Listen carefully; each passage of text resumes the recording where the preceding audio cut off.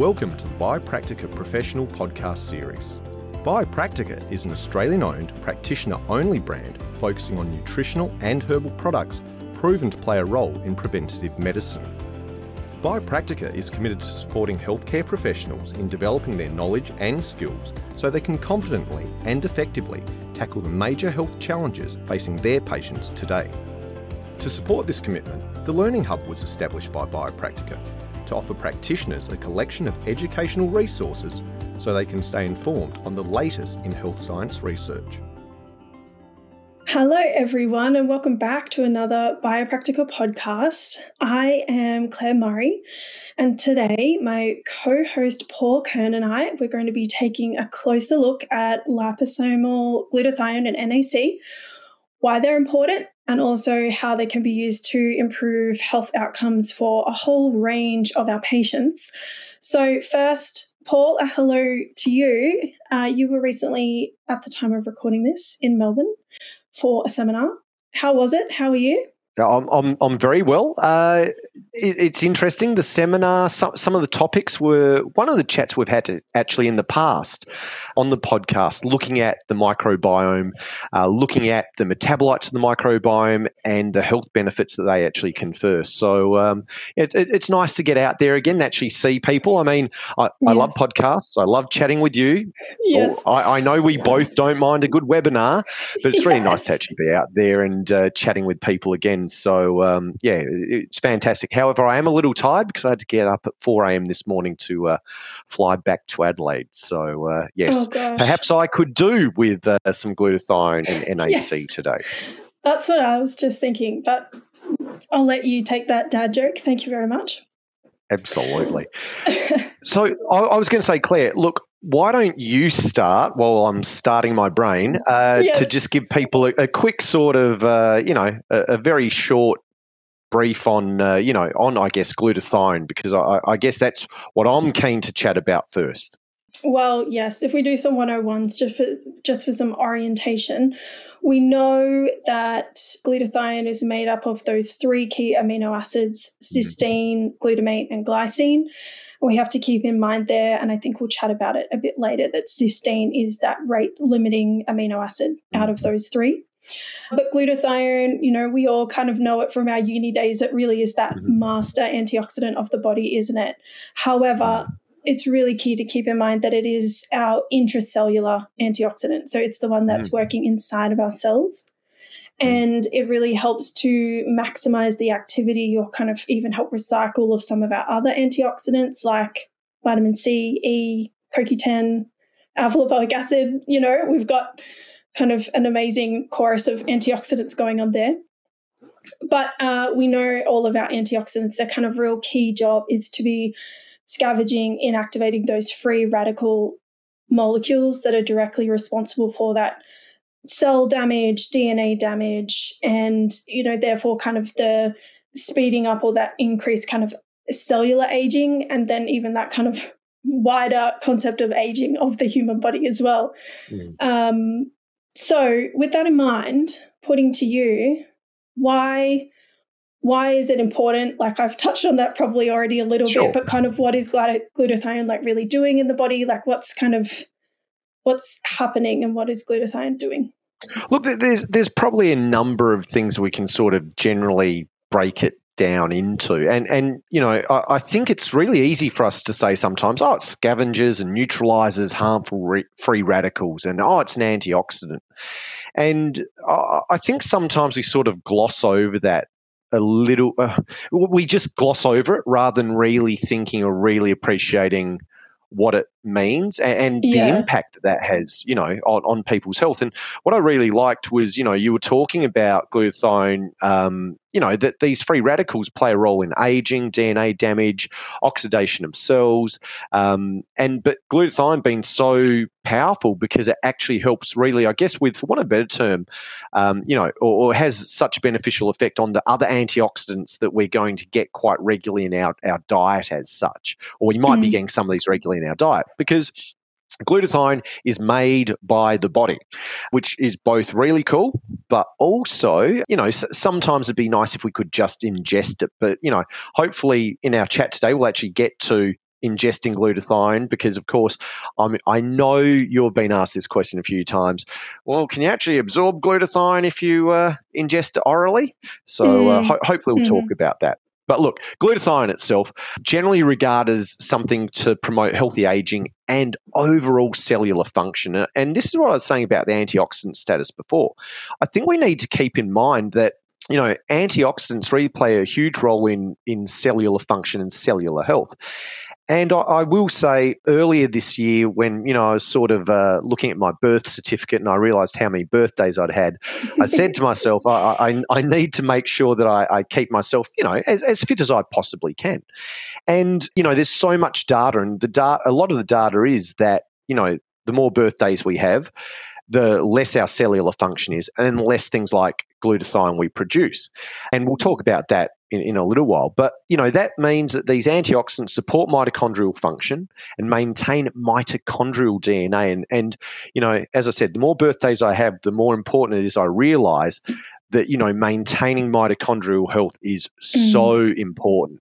And, you know, some of my experiences with patients and even my own personal health is the more you can maintain mitochondrial health, the more you actually maintain metabolic health. So I even now start to see that these disorders of metabolism, and I'll call it blood sugar disorders, those sorts of things, I actually think there's a pathway. I don't know exactly what the pathway is. I haven't found it all. I can't map it out. That leads back, though, to mitochondrial health. And there's a lot of people out there who actually talk about that. But look, you know, glutathione is associated with greater amounts of lean muscle mass, and we know that's healthy aging. Absolutely, there's a number of studies done which talk about supporting athletic performance. Of course, though, you know, so many people know it, though, because of its ability to help the body's detox processes, you know, move toxins and heavy metals out of cells and into the circulation where they can, in fact, be removed from the body. It's also been shown, though, to promote T cell function and a balanced both immune and inflammatory responses. And as I said earlier, you know, it's interesting because you know, the concept of generally ingesting glutathione, we don't find foods high in glutathione. We can find foods high in vitamin C. We can find foods high in vitamin E, tripping over my tongue. But we don't find foods high in glutathione. But glutathione, which our body produces itself, actually helps us, I'll say, recharge the vitamin C, the vitamin E, and even other things like CoQ10 as well. So I think there's some of the really key reasons that, you know, glutathione is so important. It's a hardworking molecule or antioxidant, isn't it? And it makes sense. Like, I really like the point that you said before about, you know, we talk about, it's antioxidants, the master antioxidants, scavengers free radicals. And it's like, well, what does that actually mean? It means that the cell gets to stay healthy. The cellular components like the mitochondria, which really dictate whether or not that cell functions well, get to stay healthy. The cell membrane gets to stay healthy, which we need to allow nutrients in, waste out for it to communicate to cells next door. Like, you know, it then starts to make sense why it would support athletic performance and it would support lean muscle, because it's exactly like you said, you know, we keep the cell, the mitochondria healthy, we keep the metabolism healthy. If there's less oxidative stress, then of course it would promote healthy T cell, you know, and inflammatory responses, because all of that's like, oh, we don't have all of these oxidative cells that we have to go out and, you know, be triggering this inflammatory response to. So I kind of like your point of like, well, when you unpack it further, you know, it's working really, really hard to kind of keep us healthy, isn't it? So you touched on a bit before low glutathione, how it can get depleted. You know, we do make it, but there can be, you know, there can be kind of rationale to ingest it at some point, which, you know, like you said, we'll get into in a little bit. But what are some of the reasons why, if our bodies are able to make it endogenously, why would it become low? Like what's depleting it for us? Look, there can be a whole range of things. Now, unfortunately, it is associated with aging. They generally say the older you are, the less glutathione you produce. However, when you do dig a little bit deeper, it does seem like some of the reason that the body may produce less glutathione is because generally as people age, they probably consume less protein. But the other thing, and I think we all know this, an aging digestive tract probably doesn't make things like hydrochloric acid quite as effectively nor as efficiently. So your ability to really get those amino acids that you mentioned before out of your food becomes a little bit compromised, and depends on who you are and your other health issues. But for some people, it might be a little bit compromised. For other people, it might be a lot compromised. It does turn out, though, that excessive amounts of linoleic acid, the body actually uses larger amounts of glutathione to protect the cells from the damage of these excess linoleic acids. And I think that's important to realize that glutathione is there really to protect us. So, alcohol consumption, that uses a lot more glutathione, or the more alcohol people drink, of course, because the glutathione is used to metabolize the alcohol, or as part of those processes. If people have excessive iron in their body, glutathione is there to actually save the cells from the damage of excessive iron. If there's a toxic overload, it's absolutely known that the more toxic or the greater exposure to toxins, the lower the levels of glutathione. And that's because the glutathione itself is fundamentally just being used up by actually, its antioxidant effect on these toxins. So other things, though, that can affect it, of course, it has been associated with obesity, and there is good data now showing that basically, unfortunately, when people are obese, they're going to have more oxidative stress in their body. An interesting side note, though, is glutathione deficiency can also actually lead to vitamin D. Lower vitamin D levels in obese individuals was actually shown. So, it's interesting that I don't think we always think that obesity necessarily leads to a decrease in things like glutathione, but there's absolutely data out there showing that. Interestingly, the body makes glutathione, as we've really clearly stated, and the lack of exercise is associated with lower levels of glutathione. And if you do want to naturally raise your glutathione, a certain amount of exercise, a healthy amount of exercise, does appear as quite important. But, look, other things like stress, inflammation, those things really can deplete glutathione. But one that I think is really interesting that I know some practitioners have seen a bit more of is the exposure to mycotoxins. And it does seem that the greater your exposure to mycotoxins, they can actually block a cell's ability to produce sufficient levels of glutathione. And of course, I'm pretty sure most people listening to this or watching this are aware that, that mycotoxins will block a lot of different cellular pathways, I guess I'll say. So, those are the things to look at. I just want to quickly add, though, for practitioners, though, because you can't really necessarily, you can get glutathione tests. I've never once in my clinic tested for glutathione levels, but there is sort of a bit of a correlation. Some individuals say high blood levels of homocysteine could be an indication of glutathione deficiency, because homocysteine, remember, is meant to be converted into glutathione and S-adenosine methionine, or S-adenosine homocysteine. So just, if you are wondering, as a little clinical tip there, maybe keep an eye out and do have an eye on people who have high levels of homocysteine when you're trying to work out how much glutathione people do or don't have. I definitely agree. I used to work in a clinic that had a really big focus on methylation, MTHFR, those kinds of things. So we were looking at, all of those methylation pathways in a lot of detail. And it was very fascinating to see, in inverted commas, an otherwise healthy person, and to look at their homocysteine, because it really is kind of one of those end stages of that methylation process, the production of SAMe. And then it's meant to go back around that cycle to produce more, or go down that pathway to produce glutathione, like it's, gets broken down into that cysteine amino acid again. And how it could be well above optimal range for people. And you think, there's some kind of breakdown in that pathway there. So I agree, that's a very good kind of clinical tidbit there to be looking out for. But for patients, or for practitioners to be passing on to their patients, beyond supplementation, which we'll talk about next, what can they be doing? You touched on this a little bit with the exercise. What can they be doing naturally themselves at home, diet and lifestyle wise, to be kind of boosting up their production of glutathione themselves? Well, probably the first thing is to eat the right sorts of foods. I'm pretty sure every practitioner I know would be telling people to eat, and that is, your broccoli, your Brussels sprouts, your sulfur-rich diet, cauliflower, garlic, onions, But you've got to remember, because there are those 3 amino acids that are fundamental to glutathione, that, people do need a really good spread of protein. So, I'll say for the average person who isn't going to choose a whole food plant-based diet only, that there is at least sufficient protein there, and that might be fish, that might be poultry, that might be lean beef, but of course, as I've said, there's other vegetable sources of protein, but those are some of the better ones. Next one is, as I said before, though, exercise. So there's that sort of, I guess you want to stress the body enough so it starts to produce a bit more glutathione, but you don't want to stress it too much. So, I'll say reasonable exercise. You've heard me say this before, and I often say it when we're chatting, Claire, you want to try and get your heart rate up to about 110 or 120 for at least, 20 minutes or thereabouts. And I say that because then I don't think, you're kind of stressing the body a little bit, but not excessively. But, people can determine their own suitable levels of exercise. One thing I thought was interesting, though, is I did find some information that higher levels of melatonin seem to enhance glutathione production. So making sure people get good sleep is most likely going to actually enhance glutathione production. But, I'm sure that really isn't anything where you go, wow, that's groundbreaking. I mean, what is good quality sleep not good for? Yeah.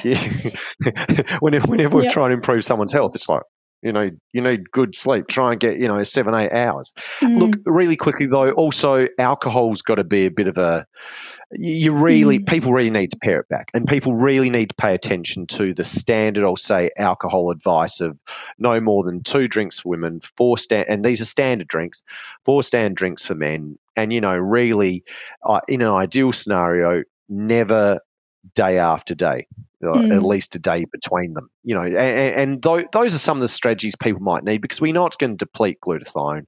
Really interestingly, though, exposure to near-infrared light can also help with production of glutathione.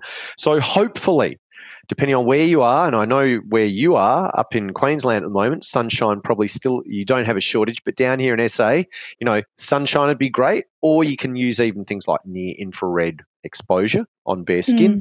And then, of course, there's just different supplements. So, of course, NAC is one of the big ones. Whey protein, why? Because of the amino acid profile there.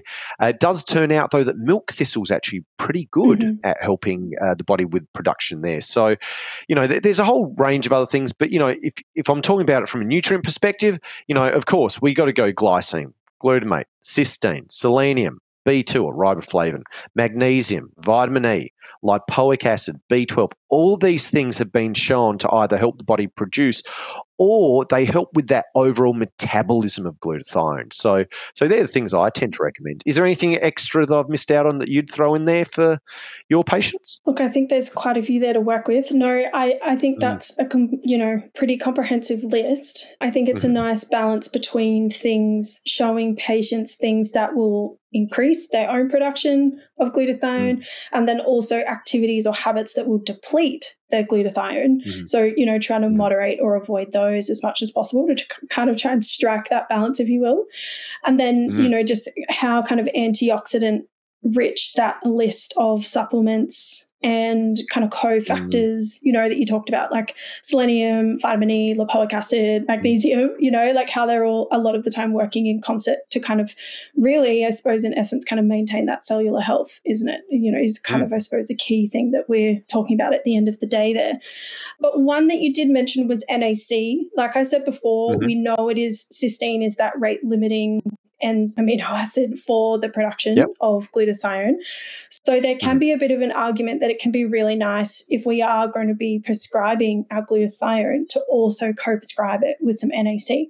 So I thought this could be a good chance just to have a bit of a chat about that aspect. What are your thoughts in that regard? Yeah, look, it's interesting because I think the debate goes a little bit like this. If you need glutathione, we'll supplement with glutathione. Okay, or if you want to increase people's endogenous production, give them NAC. But what's the point in giving them together? Because, if you're giving glutathione and people, in a readily absorbable form, Why even give the NAC? What's the point? You're going to supplement with glutathione. But I think what people need to remember is that, it can be it can be really important to supplement with a really good kind of glutathione. But at the same time, you really should be trying to upregulate the body's own production of glutathione. And as you've said a couple of times, and it's so true, the rate limiting step generally of glutathione synthesis is cysteine and cysteine availability. So you give the two together because you both want to supplement. So let's assume someone has signs of low glutathione, okay? You're giving the glutathione to deal with, I'll call it, that deficiency that's there at the time. But then you should also give the NAC because you want the body to start producing its own glutathione. We don't just want to supplement. And so that is why putting the two together, I think, is really important. And I do think that when you are treating patients and when you're using glutathione, I'll say therapeutically, that using the two together is really important. And there's some other, aspects that also talk about, NAC actually, as I said, fundamentally regulating the glutathione production, but more than that, regulating even how it's actually used as well. So that's why, for me, it's that synergistic effect. And, when I see people with, inflammation throughout the body, I'm going, okay, we know glutathione, great antioxidant, great for inflammation. But, when it's that systemic inflammation, I'm thinking glutathione and NAC. I don't just want to supplement it. I want to help the body produce its own. When I see people that have signs of that low mitochondrial function, sure, I can just supplement it. But what about getting the body to make its own? And the same goes for, energy levels, even things like mood regulation, which we should sort of look at with things like NAC. I think is really important. So for me, I think you really should be using the two together. I think it's really important. Yeah, I love what you said there about synergy. I think it's such a good way to talk about this comment. If we are seeing someone show up to our doorstep in clinic and they do have that systemic inflammation, or you can tell that mitochondrial health is really compromised, then, let's not muck around. Like, let's get that glutathione up, but let's also be providing the body with that NAC so it can be starting to get that endogenous level back up itself. So I very much agree. I think that makes a lot of sense, kind of that combination of the two.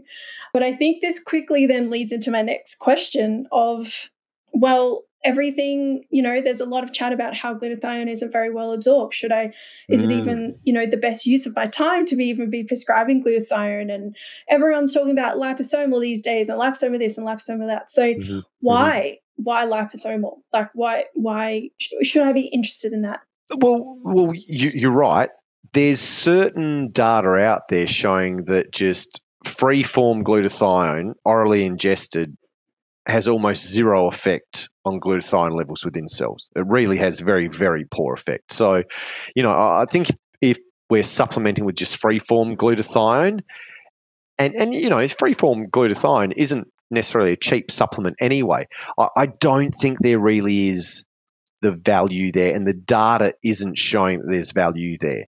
The data does show, though, that in a liposomal form, and some of the data was showing that you can get a 3 times higher level of glutathione in the body by using a liposomal form than when you're using a non-liposomal or just free glutathione as such. So I think it is really important that if we are going to be talking about glutathione for people, if we are seeing people coming in with I'll call it the signs of aging, with inflammation, and by the way, I actually even use glutathione supplementation very often in people that have dysregulated blood sugar. So those people that almost seem like they're on the verge of insulin resistance, to me, that tells me that cells are not working well. And so I've started to use things like glutathione and NAC in combination there. So, and when I do that, of course, I absolutely use liposomal glutathione. The point, though, that I think is important here is that, I'm not just using glutathione to treat dysregulated blood sugar. I'm doing everything else. But the problem is I often found in the past I could use some herbs and some nutrition that was well indicated, and I still wasn't quite getting the traction. And that it does seem now when using things like the, liposomal glutathione and some NAC together, that it seems to shift what's happening with their blood sugar a little more quickly. So, and as I said, their energy improves and things like that. So, look, liposomal glutathione, why? Because in a nutshell, there's great data showing that is in fact used by the body and taken into the cells. As for NAC, interestingly, there was a study done, I think, about 10 years ago, and they were looking at paracetamol toxicity. And they used paracetamol toxicity in liver cells as basically a marker. This was a study done in animals.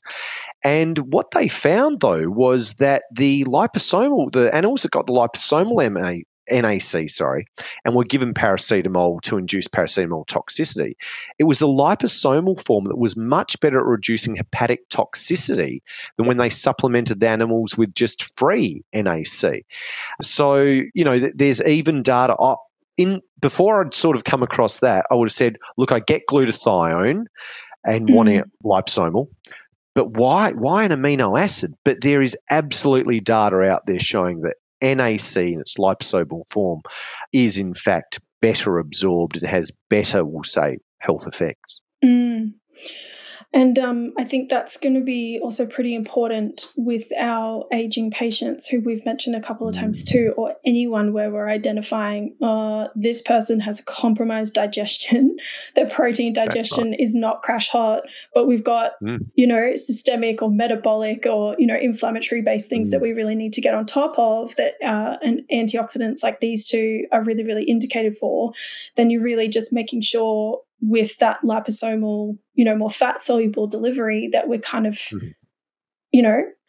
really, it's like an insurance policy, isn't it? Like really we can say to our patient, like we are going to ensure way more than that free form, like you said, that this is going to get absorbed and delivered into your cells. I was also going to add there, Claire, that over my years of practice, I now get to a point where I want to limit the variables. And what I mean by that is I don't want to give someone, we'll just say NAC or glutathione and not necessarily see a change and then wonder, well, should I have used a more absorbable form? Would that have given a better result? So as a practitioner, I kind of want to limit those variables now. And I really do look for things that are going to be better absorbed. So I can use it in clinic. I can see what difference it makes to the individual's health. And at least I'm not left wondering, should I have used a slightly different form or something more bioavailable? So, for me, I really see the value, I guess, in clinic of using liposomals. Yeah, well, I agree. Like as technology comes out and we have that data to support it, it's like, hey, let's not muck around. Like let's make sure we're using the thing that's going to get the result that we want. So thank you. That's been really insightful. Thank you for sharing this info about glutathione. I think that is all we have time for now for this podcast, but I think that we are going to be doing one more podcast on NAC coming up, so make sure that you listen out for that. But otherwise, I think that's all from us for now. So thank you so much, Paul, for sharing your insight, wisdom on glutathione, its combination with NAC, and all of those kind of clinical tips and insights as well. I'm sure that everyone will get a lot out of it listening. I know that I did. Perfect. And thank you for the chat, Claire. Always a pleasure. It is. So we will sign off from here, I suppose. Enjoy, everyone, and we'll be talking to you again soon. Bye for now. See you later. To continue the conversation or find out more about our products and educational resources, please head to biopractica.com.au. Biopractica, empowering healthcare professionals.